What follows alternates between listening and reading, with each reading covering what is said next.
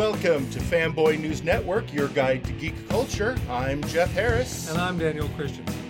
And this is what we look like. Well, okay, so for those of you listening to the podcast, we're doing something a little new today if you're a regular podcast listener. As you've heard in several of the previous episodes, we have a Twitch channel now, twitch.tv/Dr_Caliban. And we've been doing a lot of activity on that channel. Yes. So what we decided to do... You have been doing a lot of that. So, yeah. I have absolutely been doing a lot of activity on that channel. So one of the things we decided we would do today was... Cross the streams? Yeah, cross the streams is a good word for it. So we basically decided to live stream the recording of this episode, which I believe is episode 78. 70. Wait, well, it can't be a round number because I'm actually here. Yeah, because I usually need a guest host during round numbers. So, so people who are following me on Twitch, and I do have, as we're doing the live stream, I'm seeing several of my regulars coming into the chat. So we will still do an edited version of the podcast to go out through the normal podcast channels. You edit them? A little bit, Yeah, when we cough, or when you say, oh, wait a minute, I've completely forgot what I was saying. Or, those moments where we stare at the screen for a second and go, we were talking about something. There was that guy. He was in that thing with the other person, with the other thing. And no. But for people who are watching this live on Twitch, they get to see warts and all, including our faces, because we turned the camera on. But I got the wart taken care of. That was I was proud of you. Yeah, thank you. It was good. It was good. So, and that means we'll get bit drops, maybe, subscriptions, maybe. But it also means there could be some interaction with the chat, actually commenting about the various BS that Daniel and I talk about. In fact, we don't talk about BS. All we talk about is BS. It's highly refined BS. There's a difference. I would like to send a shout out to a couple of my regulars. Actually, I don't even put this in the podcast. Storyteller's Apprentice, who he needs a shout out because he's my co-host on my Tuesday night stream on the Twitch channel. Oh, okay. Hi. So, he absolutely needs a shout out because he's helped me figure out like half of the Twitch streaming process. He has been my mentor. Excellent, thank you. And a really good partner. I also want to say hi to Parker Edgar 23, Lady Catherine, and Hex 454, who are people I've known in my Twitch community, who are all just kind of hanging out with us right now. So happy to share a Sunday afternoon with you. So for people who listen to the podcast, you may hear just slight variations on what we talk about, since when we talk, we may be interacting with the chat. And if you're interested in the future, you can follow us at fanboy_network on Twitter, where I always make announcements when things are going live. And hey, the other difference is we get to swear in this one. So hey. Yeah. And Storyteller wants you to know that he's not gunning for your co-host job on this. Oh, good. Okay, yeah, we're safe. We have an understanding. He's saying you're good. Well, come on, don't you want to So anyway, all right. Now let's get into our normal shenanigans.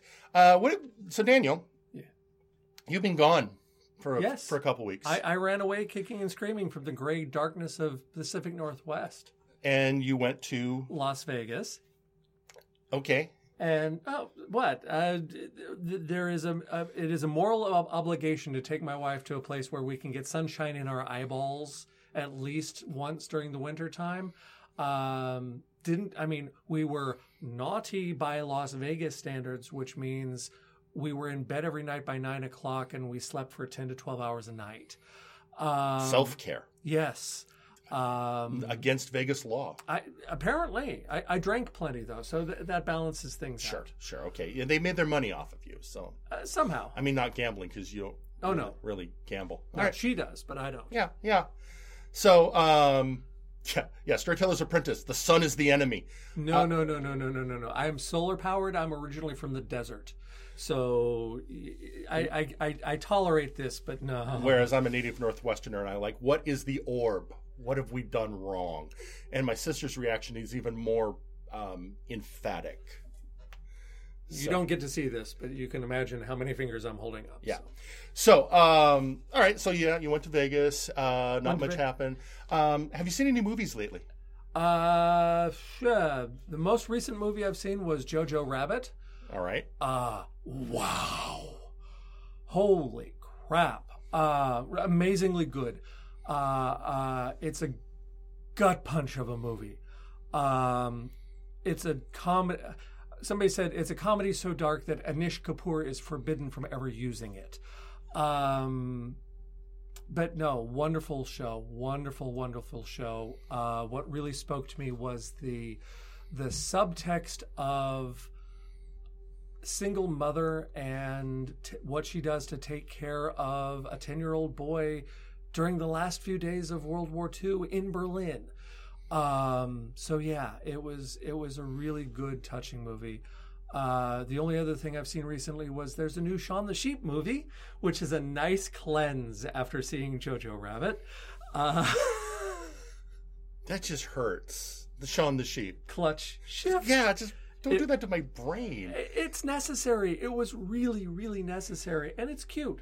Okay. So I got to ask a question. Yes. On Jojo Rabbit. Yes. Now, how familiar are you with the other movies by Taika Waititi? I loved What We Do in the Shadows. Okay. We were the ones that got stinky eye looks from all the other people in the movie theater because my wife kept laughing so loud and so regularly at all the vampire gags. Sure. I know that he was involved in Thor Ragnarok. As in he directed it, yeah. Yes. But beyond that, I'm not 100% certain what all he's done. So it's just I find it interesting that he's got that expansive enough vision to, I mean, who looks at World War II at the final days in Berlin and goes, I can make a movie out of that with Hitler as a little boy's imaginary friend. And that's the thing, is that it is. Yeah, I mean, I remember seeing Downfall, the video that is everyone on Liveline likes to make the meme of Hitler losing his mind over what's happening and just putting in different subtitles, and to take it from that to what Waititi did. I also love the fact that, frankly, it was a brown Jewish man playing Hitler in whiteface. So which was a lovely little middle finger in the general direction of mm-hmm. Yeah. And in chat, Storyteller is pointing out that Waititi was also involved with The Mandalorian. Oh. He directed, I believe he directed the finale of the season, and he was the voice of the bounty hunting droid. Cool. And apparently he did have a lot of influence with Favreau on crafting the series. So cool. Right now he's one of those, people are realizing he's a very talented creator, both as a director and a writer, a wonderful actor. And, he is doing the next Thor. Yeah. Which is doing the female Thor storyline, which means Natalie Portman gets a hammer. And hey, if they can give a hammer to Captain Rogers, why can't they give one to Natalie Portman too? Sure, fair enough. With that, so of the recent movies I've seen, because I, try and go to the theater fairly regularly, I did go with my wife to see. Okay, depending on what week you saw it, it was either Birds of Prey and the Fabulous Emancipation of One Harley Quinn, yes, or it became Harley Quinn, Birds of Prey. Either way, it's the Harley Quinn movie that came out. And, okay, with themes we've discussed in this podcast in the past, we clearly have to talk about the BS that went on with people trying to craft the narrative of this movie as a failure. How? Well, again, it's they're comparing, it didn't make as much money as Aquaman.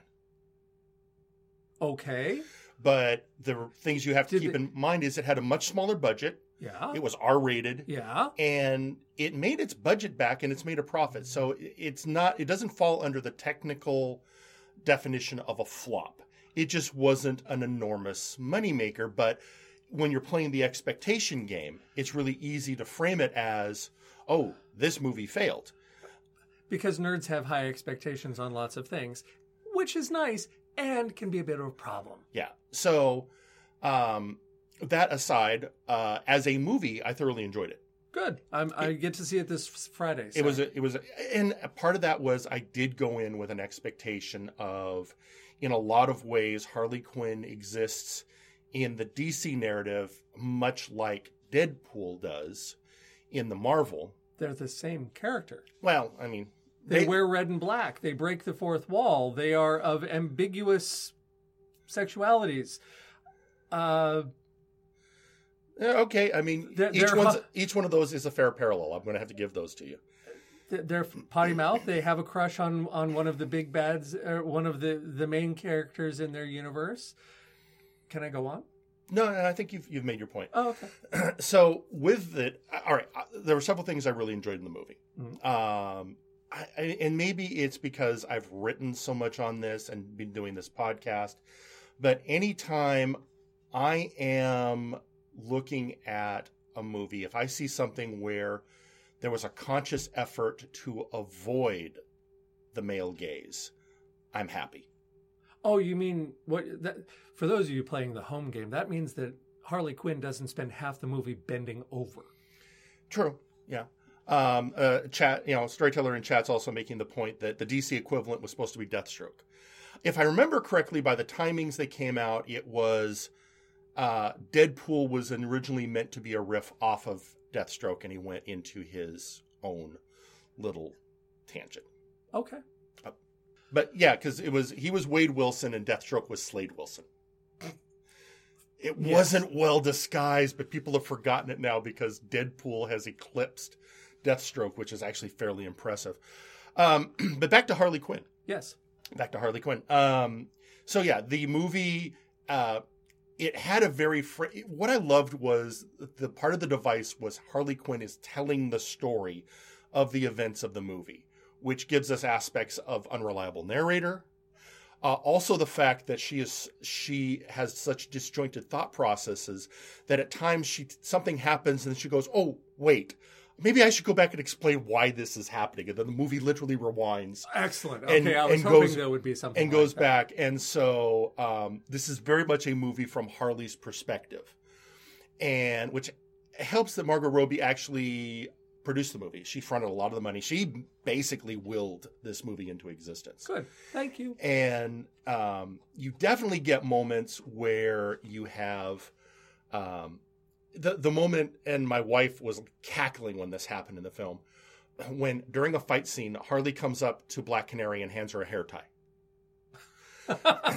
And then she was like, that's the moment you knew that female creators made this movie. There you go. But yeah, it's also, I'm pretty sure this movie holds the record for the number of nut shots. She carries a baseball bat. She's going to hit balls. Yeah. Right across the plate. Certainly enjoyable. I've talked to several friends who've seen it multiple times in the theater. Yeah. It has its audience. It's the meta narrative of people desperately trying for various reasons to frame it as a failure. The thing is, it's still in theaters. It's still in the top 10. I mean, part of that, it was released in February, which is a traditionally lackluster month for movie releases. Now, a lot of people are like, well, what about Black Panther? Black Panther did not play by any of the rules when it came out, including it did not play by the normal box office rules of February by becoming a mega hit. Well, the thing that gets me is more from the perspective of, okay, so right around the same time you have Ford versus Ferrari. Yes. And Birds of Prey. Birds of Prey was made for less money. Yes. Made more money than Ford versus Ferrari. Okay. And Ford versus Ferrari is held up as this big hit, and Birds of Prey is somehow a flop. Makes more money, cost less money, so therefore made more money in the long run. Yeah. Did I miss something? No, not really. Although Doppelganger Hunter points out that Sonic the Hedgehog also came out. Don't worry, Doppel. We're getting to that. It's on the list of things to talk about today. Yes, Steve Carey still has a career. What a concept! Don't get ahead of us. Oh, don't get ahead of us. but- He can do it. He's in chat. Yes. Also, it is being pointed out that Harley Quinn represents an unfortunately underused aspect of female protagonists. Despite her being crazy, she's smart. She is a psychiatrist.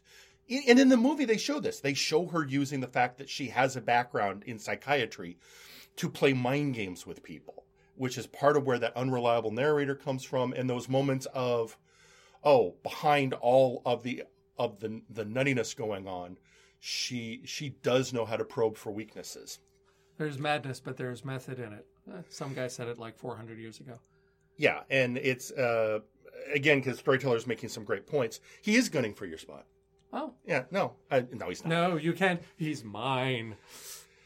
So anyway, he's pointing out what's commonly seen nowadays isn't the smart female protagonist, but instead Wonder Woman. Strong and maybe forceful, but not necessarily cunning and planning. Where with Harley, for her to succeed, yes, she uses the crazy, but there also has to be a certain amount of. I even see that in her fighting style, where it's a fighting style designed to deal with the fact that she's not as strong as her opponents. Well, So she has to do other things to win. there's the not as strong, but there's also just the aspect, to take a step back and look at something like martial arts movies, where there's the drunken master form, where you have someone who looks like they are impaired and inebriated, and they're still dancing around you because they have that wonky, fluid, more movement. Yeah, the flow. And it's that same thing of people go in expecting, she's just this little weak little crazy girl, and it's like, yep, and she's gonna whoop whoop sort of thing. Yeah. So and we're focusing on Harley. The rest of the cast, you've got Mary Elizabeth Winstead. yeah, as Huntress. And what I love of that, and again, this is a very clever take on the character. They play up the fact that she spent her whole life training as a fighter and an assassin to take out the people who killed her family. And they play up the fact that because of that, she's a gender swapped Inigo Montoya. Excellent. Yes, but also she doesn't know how to person. Uh, When it comes to actually interacting with people, she can't, because she didn't develop along those lines. she's been in the revenge business so long. Yes. Oh. So, but they play it really well. There's a whole thing about she's like, I'm the newspaper called her the bow and arrow killer. She keeps trying to say, I'm the huntress, like she expects people to know who that is. Hmm. And the truth is, no one knows, because, she and every time she tries to deliver the line, she flubs it because she doesn't know how to interact with people. But it's a brilliant moment of thinking about how would a character function. Mm-hmm. It's not just making her an ideal fantasy. It's somebody sat down and thought for a second, how would this work? So it's a well-written film, despite the fact that it does the shiny and crazy. Also a very, very good performance from Ewan McGregor as the villain. He plays bad guys? He does. And he plays Black Mask as a standard Batman villain. And Does that mean he talks like this? No, it's really interesting because the way they play his character, they play up that he is a character that, yes, he's smart. Yes, he's taking over Gotham's underworld, but he's also very insecure. And you see a difference in moments when he's in control and relaxed, how he behaves, versus moments when he's threatened or things aren't going his way, how his behavior changes. It's done well. It's, again, got an audience. I was at a party last night, and a friend of mine told me she's already seen it in the theater 3 times. Right on. It's getting a lot of repeat business, and as Storyteller is pointing out in the chat, is probably going to go nuts on home release. Oh, yeah. It's interesting. It's going to be the movie How to Train Your Dragon, when it came out, was initially considered to be an underperformer. But what happened is it had very little drop in audience and kept making money, so they kept it in the theater. And so despite those opening weekend expectations, it became a hit, spawning 2 sequels and a TV series. I think 2 TV series, if I'm remembering correctly. And I was thinking about this with Birds of Prey. Yeah, it didn't have the splashy open. Yeah, it didn't have, everyone talks about all this stuff, but it's still chugging along. Yeah. And what's going to be better? A really sudden rush of cash, and then that's it. It should leave the theaters. Or, all right, it didn't make a lot of money at the beginning, but it just keeps making. It just keeps going and keeps going and keeps, putting it on. And that's, that is how. That's a fine model, but it's not the model Hollywood works for. Of course not. But it's still a workable model. Yeah. So. Speaking of How to Train Your Dragon, this is our segue. Yes. We love our segues here on Fanboy News Network. Those of us with neck braces, yes. So one of the other movies I've seen recently is Call of the Wild. Oh, yeah. Harrison Ford and the dog. I bring that up because and a bunch of ones and zeros. It's directed by Chris Sanders, who directed How to Train Your Dragon. Ah, that was the connection I was missing. Yeah. Okay. Oh, I was prepared. Huh? That makes one of us. Yeah. So when I went in, now this was a must see because Call of the Wild is one of my wife's favorite books. She lived for several years in Alaska, but even before that, she loved it from school. It's a book she rereads periodically. So she's very familiar with the story, and she was very invested in, let's go see the movie, and we did. And it was enjoyable. She enjoyed it. I did not ever actually read the book. So I went in with less expectations. Certainly an enjoyable film. I mean, it has a lot of Jack London's themes that you would expect. The bond of the dog and the various owners, the idea of, the underlying idea that in every dog is a wolf. Okay. And that and some dogs you can believe that more than others. But my dog you can believe was ancestors are a wolf. The owners of pugs, it takes a little bit more work to go there, but still. And this is a movie that's been filmed multiple times. Yeah, usually with real dogs, though. And that's kind of the point. That's my frustration with it. The thing that takes you out of the movie is they completely CGI'd the dog Buck. Now, the CGI makes Buck the exact breed mix that he is described in the novel. And there were the use of the CGI dog is weird because there are multiple scenes in this movie. They could have easily used a real dog. So in the book, they describe Buck as a St. Bernard Collie mix. I'm just trying to imagine how that would work out, but okay, yeah. Well, Chris Sanders' dog is that exact mix. Convenient from the book. So he based Buck in the movie off of his own dog. But what you come down to is the movies that Chris Sanders has made are Lilo and Stitch, How to Train Your Dragon, and The Croods. As a director. Now, he's written many movies, but as a director, those are his 3 movies. Okay, I'll give him credit for The Croods, because to this day, my wife and I still throw in that dun, dun, dun. But the point is, everything he's done is animated. Yes. And with Call of the Wild, this is his first live-action movie, but he's still got an animation, and not saying animated character. He got an animation character in Buck, because Buck has all the aspects you would expect from a dog in an animated movie. Yeah. He has human expressions. He has action sequences that you would not expect from a... if you're hearing banging in the background, by the way, I have somebody working on my bathroom, and apparently it got loud again. All right, so as I was saying, Buck is a animation-style dog. He has human expressions. And animations, it's CGI. But my point is that he's doing things that a real dog wouldn't, but a character in an animated movie would. Yes. It's not even having a CGI animated dog trying to act like a dog. It is having a CGI animated dog acting like a dog from All Dogs Go to Heaven. Which is a problem.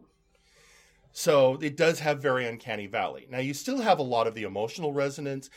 I mean, I get hooked in, but I own a 2-year-old German Shepherd that I love dearly. And so just the fact that I'm a dog owner, I'll have certain reactions. Of course. But within the movie, its challenge was just those moments you get knocked out because Buck should not be giving Harrison Ford the side eye. These days, I give Harrison Ford the side eye, especially if he keeps up with the whole idea of Indiana Jones 5. Which apparently they're doing. Anyway, so that's called The Wild. So the last movie I saw that we're going to talk about in this current wave was Sonic the Hedgehog. I went and saw Sonic the Hedgehog. All you, man. All right. I have a membership to the movie chain, locally the AMC A-List membership, which means I get to see, for $20 a month, I get to see up to 3 movies a week. And so if I see 2 movies in a month, that membership has paid for itself. And this last month I saw 3. Hey. So, and part of it was, oh, hey, there's nothing going on tonight. Sonic's the Hedgehog's playing. That trailer looked interesting. Plus, it'll give me something to talk about on the podcast. So I went. And there was a lot of controversy when the first trailer came out because the character design of Sonic in that first trailer, the kindest word I can use is god-awful. Okay. It was real. Somebody made the decision, let's give Sonic realistic looking human teeth. Yeah, and that was just one of those, well, that was certainly a choice.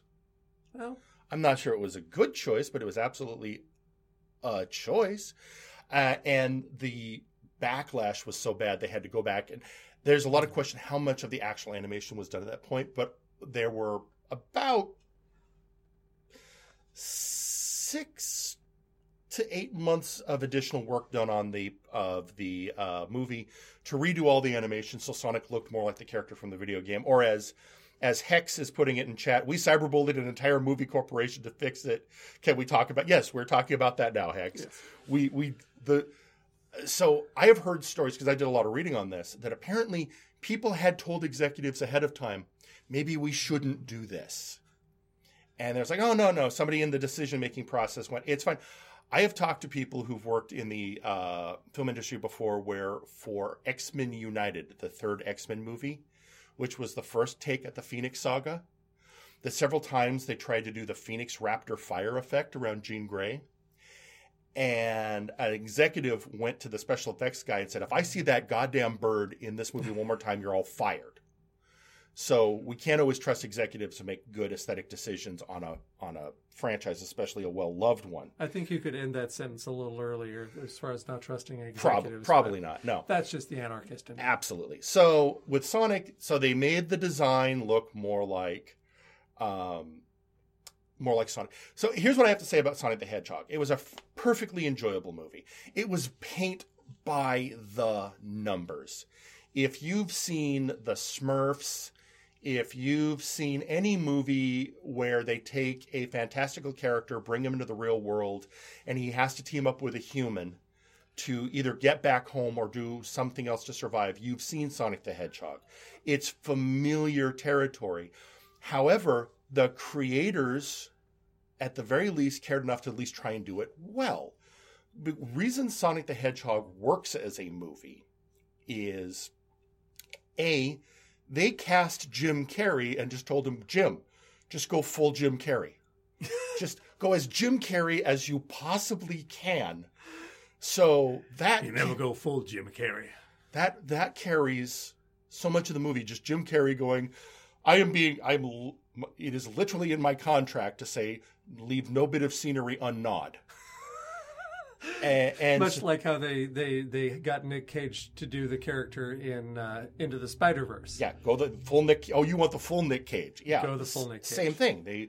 They just took Jim Carrey, aimed him, and went, go. Second, they hired Ben Schwartz as the voice of Sonic. Ben Schwartz is a comedic actor. He's done stand-up. May the Schwartz be with you. He was on Parks and Recreation, but he is on his quest to collect all the blue characters. And by that I mean he has voiced Michelangelo on Teenage Mutant Ninja Turtles. He's voiced Dewey Duck on DuckTales. He is now Sonic. He is looking for his Smurf. I was going to say, that would be the next. And yeah, so I think he's hoping to be a Power Ranger at some point. Is Optimus Prime available? No. Okay. No. I don't remember who the new Optimus Prime is. There's a new Transformers coming out. We'll talk about that in a little bit. Oh my, we're at half an hour and we're still on movies. We don't have a lot of TV to talk about this week, so that's Speak for yourself. That's fine. So yeah, a fine voice actor, and then James Marsden is a solid leading man. This is the second time he's done this story. He did it before with a rabbit.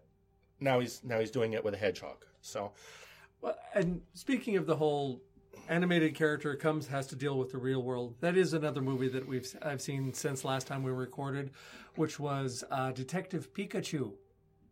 Yeah. Again, kind of, well, except that one was at least a more original take, I believe. Or not? You're giving me a face. The Twitch people can see the face, and it is a Twitch because that was where I realized that that Ryan Reynolds has one character that he plays in everything. And while sometimes it can be fun to listen to him to do the whole stream of consciousness thing, I mean, after all, you're watching us. It just didn't. I mean, I was watching Bill Nighy in that, and you could just see him saying, okay, if I make it through this scene, I can pay for the yacht this month.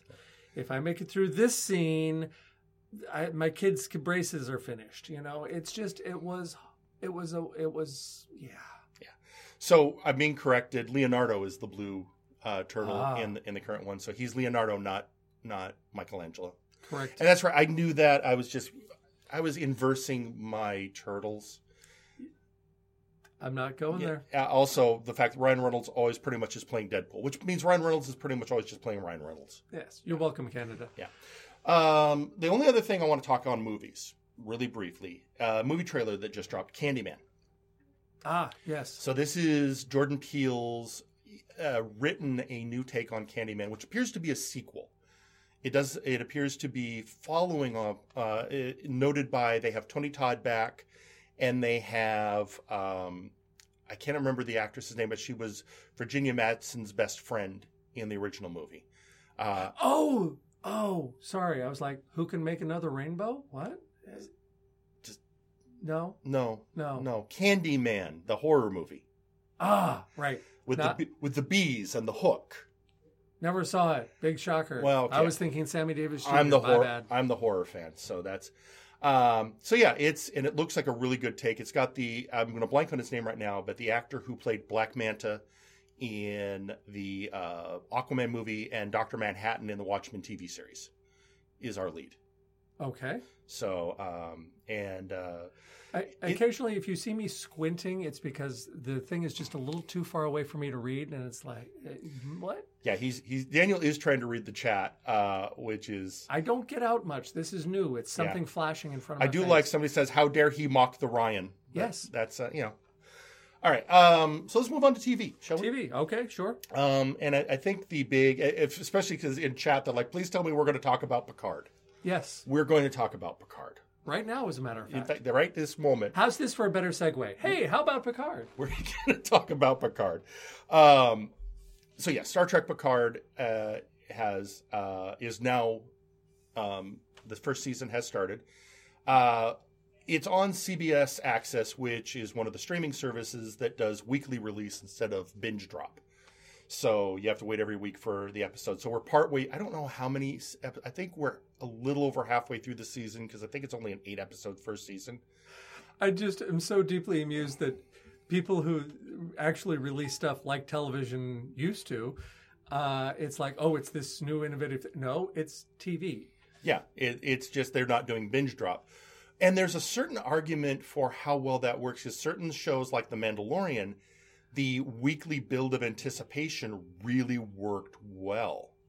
Hey, worked 7 out of 8 times for Game of Thrones. So, so the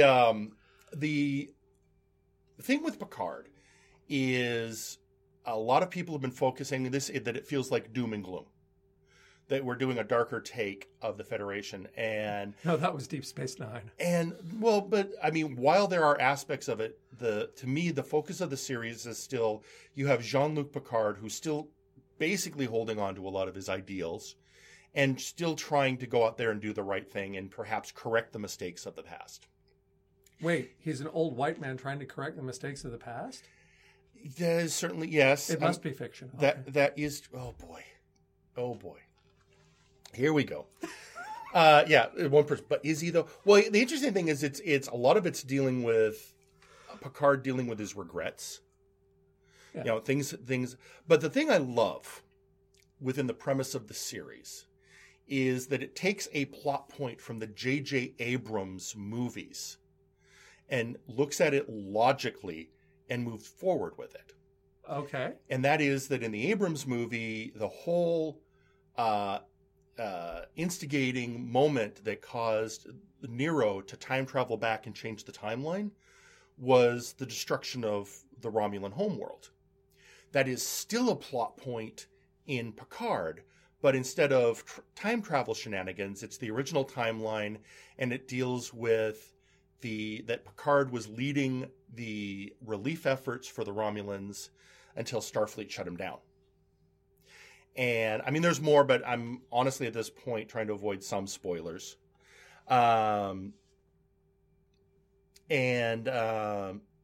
It's also being pointed out in chat because he seems like he's gotten less diplomatic and composed. You know, Picard. Oh. Well, it is taking aspects of previous Star Trek lore, going forward with them. It's definitely not the Next Generation sensibility. I would hope not. There's a lot more looking at. The Federation is a great thing, but it's got its flaws, and this show is definitely looking at the flaws. But it's also looking at there are still people trying to do the right thing. Well, you think about it. I mean, that has become such an overarching theme because Next Gen was what, late 80s, early 90s? Yeah. And, things have changed a little bit. Well, as always, Star Trek at its best is a reflection of where our society is. Yeah. And Picard is taking a look at how a lot of things are going and commenting on it through science fiction, which is just how that should work. I was going to say, that was Gene's idea, if I remember correctly. And one of the producers is Gene's son, Rod. Rod Roddenberry? Yes. And I was having a discussion this week with somebody. Gene did his son no favors by naming him Rodney. In going by Rod Roddenberry. But Rodney Roddenberry doesn't sound much better. Yeah, so Rod Roddenberry is one of the producers and does feel that at the core of what his father was going for still exists in Picard and is perfectly happy with it. So, and you still have, obviously, Sir Patrick Stewart giving yet another acting clinic.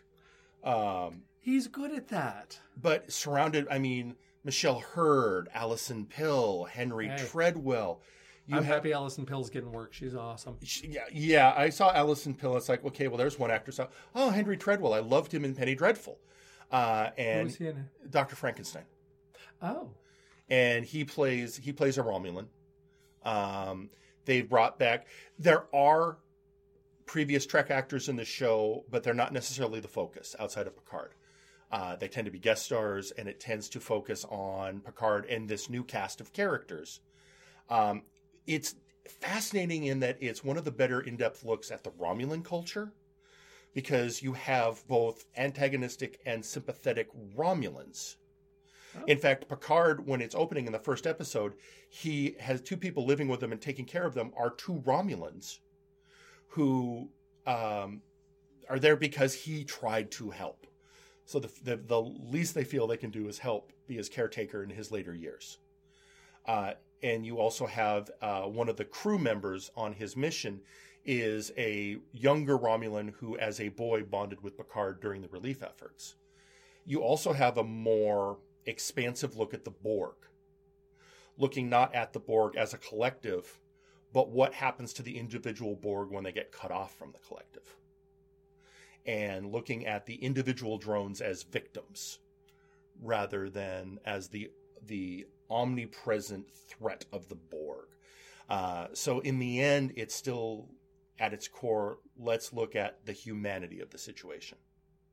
So I'm enjoying it. It is what made me finally plunk down money for CBS Access. Eventually, I will get around to watching Discovery and watching Strange Angel. Let's admit it. I'm going to have to watch. You have to hate watch Strange Angels. That's the only way to do it. You have to hate watch Strange. And I hate watching things. That's why I stopped watching Gotham. Yes, but yeah, I understand that. So for the Strange Angel thing, for podcast listeners and Twitch viewers, I wrote an article on Fanboy News Network several years ago about Jack Parsons, who was one of the founders of the Jet Propulsion Laboratory and was also, at the time, America's leading occultist. One of America's. Certainly one of the top leading occultists, and which was an interesting dichotomy. He and his roommate, the guy might know his name, Ron Hubbard. Yeah. So the CBS All Access did a TV series about him called Strange Angel. It's a I'm sure it's a take. I'm going to have to watch it and judge for myself. Yes. Because, reasons. Yes. Yeah. Moving on. Fair enough. Otherwise, you're going to see the vein start forming in my forehead. That thing happening. No, just because you get to see the Twitch stream doesn't mean you get to see me Twitch. That's, fair. Yeah. What do you have for TV? The only other thing that I have to add for TV is, Backstep. I started reading, and we'll get to reading in a minute, I get it, the Garth Ennis graphic novels of The Boys in anticipation of the Amazon Boys series. Okay. And I've been greatly enjoying the original graphic novels. I finally got to see. I only saw the first episode of the first season for The Boys, and I was relieved it wasn't as graphic as the graphic novels. And if that's the best I can say, I mean, it was interesting, but I more than anything, I want to finish the graphic novels more than I want to see what happens in the rest of season 1. But I'm also getting to go to Emerald City Comic Con, so I get to see the panel and see what they have to say for themselves at the time. So, yay. Sure. Yeah, I don't think I haven't had a chance. At the time of this recording, season 2 of Altered Carbon has only just dropped. So I haven't had a chance to watch it yet, so I can't form any kind of review of it. At this point, I think I've reviewed what happened with Crisis on Infinite Earths and the CW stuff enough. Yes, and this way you don't get to see my eyes roll into the back of my head because the whole concept of these alternate timelines just drives me batty. Can you imagine if we were doing this streaming of our recordings back when I had to explain the history of the character Cable from the X-Men to you? That episode, I had to have an eyeball extraction out of the back of my head because I'm just like, what the? Well, yes, we can swear, but what the heck? Sorry. Yeah, it hurt him. Mm-hmm. It hurt him bad. All right, so I do want to touch on comic books here for a short bit because there's been big news this week in the world of comic books. Okay. And that is that DC Comics fired Dan DiDio. Gesundheit. What? So Dan DiDio was the co-publisher of DC Comics along with Jim Lee. He was effectively the man in charge. Okay. Because Jim was focused on stuff in the a lot of the ancillary stuff. I mean, Jim was involved, but a lot of things were falling to DiDio for the actual guiding of DC Comics. And DiDio is a controversial figure in the comics community. I love how he's the gentle, tactful one. I'm just like, what? It's true. It's very true. Well, and this is 15 years of friendship right here. 20. Gosh, shut up. No, it won't be 20 till next year. I was going to say the advancement of linear time weirds me out, man. It is literally the most predictable thing in the universe. Yeah, so you say. Anyway, the point is that again, if you look at the website and the articles on Fanboy News Network, look up Dan DiDio. Written about him a lot. He is the person who decided, hey, I got an idea, the New 52. Let's do Flashpoint and let's reboot the universe as the New 52. Hey, let's have Superman date Wonder Woman. Hey, no superhero is allowed to be married. Hey, let's lose the creative team on Batwoman because we want to completely re-up all the plans we've already approved. What could possibly go wrong? Yeah, he is the reason the website has DC done something stupid lately was created. Oh, I thought that was Mark Millar. No. He usually infects Marvel. Oh, okay. Got to get him straight. So, Dan, DC, Mark, Marvel. Okay, I'm with you now. There's your mnemonic. Very good. The thing is, lately, again, with DC, you get a mixed bag. You have the entire Watchmen DC Universe crossover, where Dr. Manhattan, the whole reason the New 52 happened was Dr. Manhattan started monkeying with time. And in light of what's happened with the HBO series, that would be very entertaining. But go on. Yeah. And you name it. But he is, now there was a big initiative. It's being pointed out. DC has done a whole crossover series to handle resetting their timeline. And series plural. Yeah. Many, many times. Ever since Crisis on Infinite Earths, not the TV crossover, but the original comic series, there's always, we messed something. We might want to go, Hawkman has no idea who he is anymore. Just none. He's Hawkman. No, he's not sure about that. Oh, okay then. So, anyway, with DiDio gone, there was a question of why did he get fired? Things had, for a industry that's eating its own tail, DC had been doing fairly well. Well, it has to eat its own young occasionally too. But he had this new initiative, which was going to be called 5th Gen, which was isn't that the new cell phone thing? No. Okay. That's 5G. There's the initials are the same. Okay. Yeah. Whatever, G. So, with the idea that they were going to refix the timeline from what Dr. Manhattan did, and that was going to age all the superheroes, and so Superman and Batman were going to finally retire, and their sidekicks were going to take over. That's never going to happen. Well, that's currently the plan. That's the upcoming storyline. But that was DiDio's current plan, and he's now been fired. The industry has nothing but rumor to work on for why Dan has been given the heave-ho. There is some thought that Dan has often come up in the discussion of the hostile work environments that can exist in DC Comics, and that he did enable some of the broken staircase editors that we have talked about in previous episodes, that they basically had his protection, and that might be a factor. But that's been going on for years, and it's either something came to a head or just somebody decided that they had enough. Now, DiDio is gone. Jim Lee, the co-publisher, is still there. So now Jim Lee is just the publisher. And Jim, while not without controversy, is a much less controversial figure. That doesn't sound like that's that high of a bar. So, and we will see, because again, this literally is a still developing story, because it only happened this week, and we are still in the people just having conjecture and rumor phase. The thing is, we are now about to enter the convention season, when creators go to panels and people ask them questions. So we'll see what comes. That just means they get to lie to people.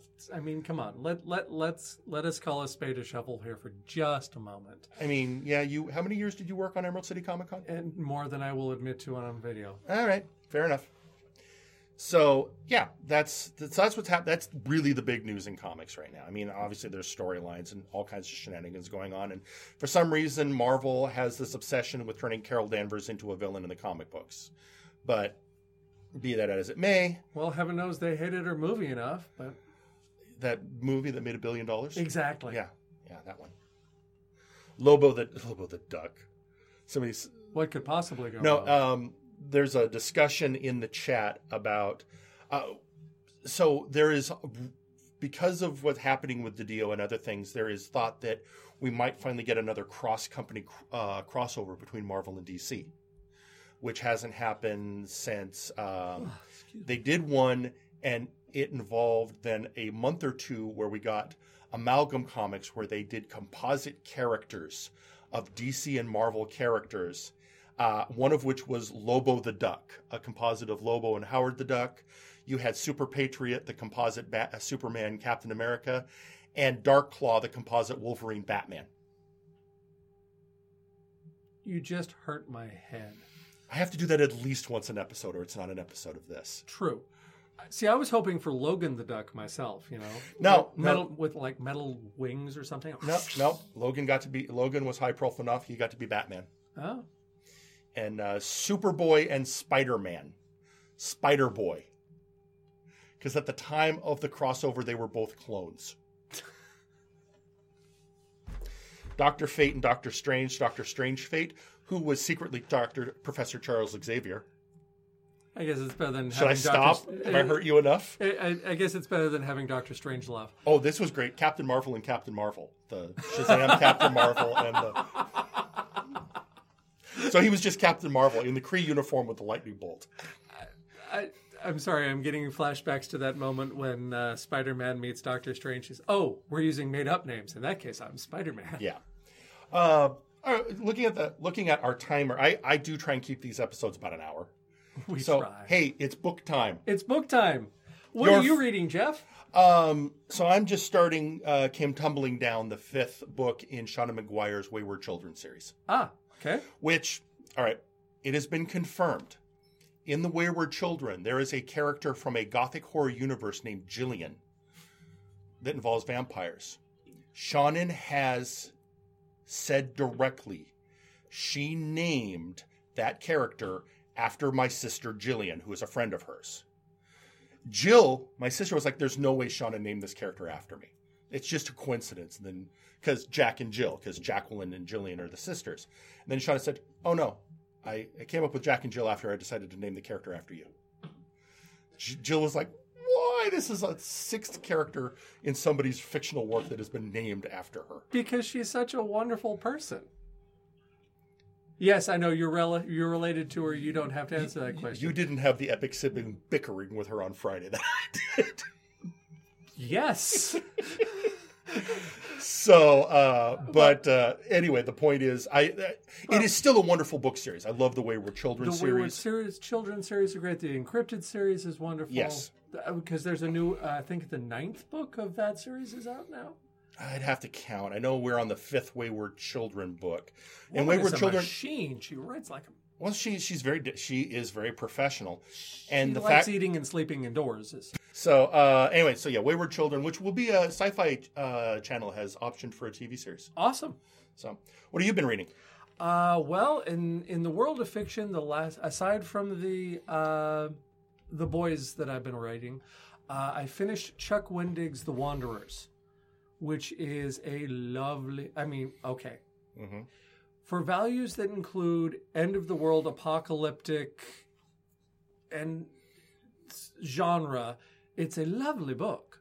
It's a thick book. It's like 800-900 pages, something like that. But it's a remarkably good heir to that Captain Trips in the Stand sort of end-of-the-world sort of thing. The bonus is that I got to listen to it on audiobook and come to find out it was co-narrated by one of the people that we know, Exy Sands.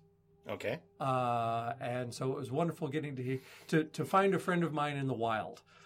So there was that.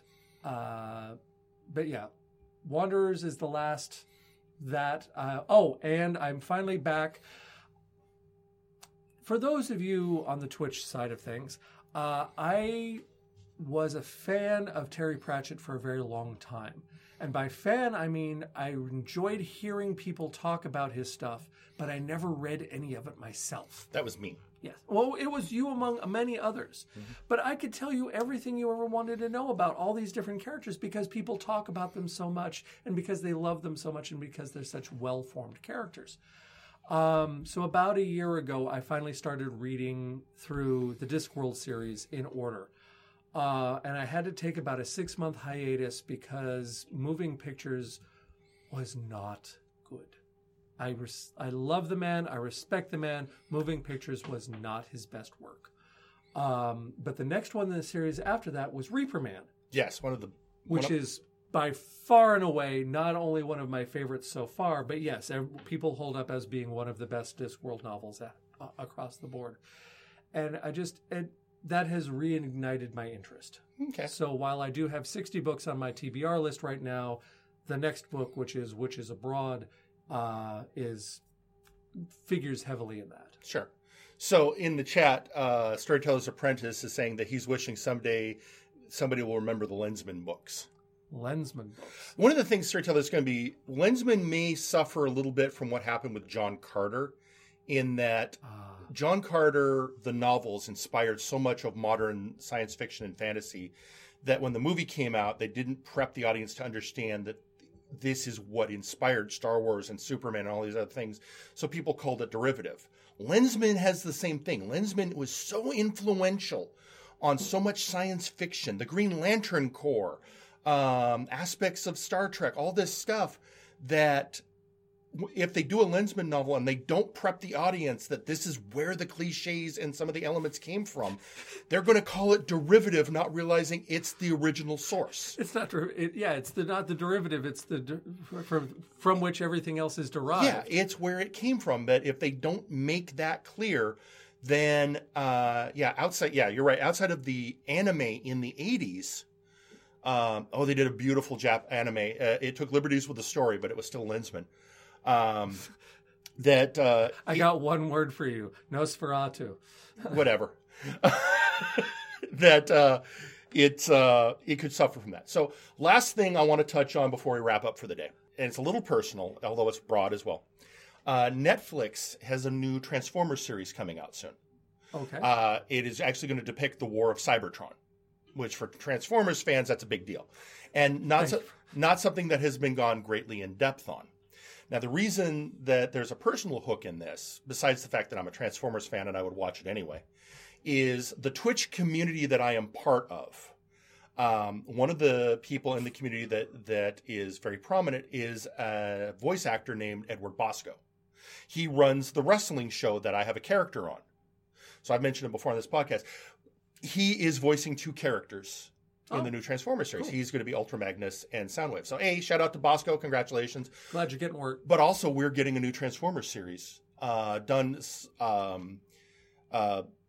going to hit on an element that fans could be very interested in. It looks like it's going to be a fairly serious take. In fact, the only question I have is, if they're on Cybertron, they haven't gone to Earth yet, why does Optimus Prime look like a semi? But I'm willing to give that a pass because it's Transformers and it's going to happen. So I was going to say we could get into the platonic layers of there's the idea of moving things, and then there is or not. No. We could not do that. So anyway, worth a try. With that, for those of you who are our regular listeners on the podcast, those of you who have found us on Twitch, want to thank you as we wrap up. If you would like to drop us a line, we can be reached at fanboynewsnetwork@gmail.com. We also have a Twitter account, fanboy_network. For those of you listening to the podcast, we are live streaming, and you can be found on Twitch at twitchtv.com/Dr_Caliban. I'll put it in the show notes because I was going to say that. You want to do that one again? Yeah, no, I really don't. Okay. We'll put it in the show notes, and we will be. So the question Daniel and I are going to be settling in the meantime. Right now, we've gone to a monthly schedule. We may be sticking to that, or it's really depending on how often Daniel wants to come over on the ferry boat to visit. We may move back to a bi-weekly schedule.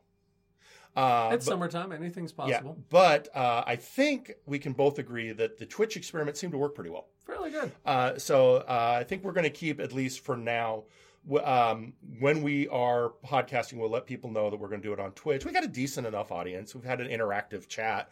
So I think we'll keep doing this. So with that, thank you all very much.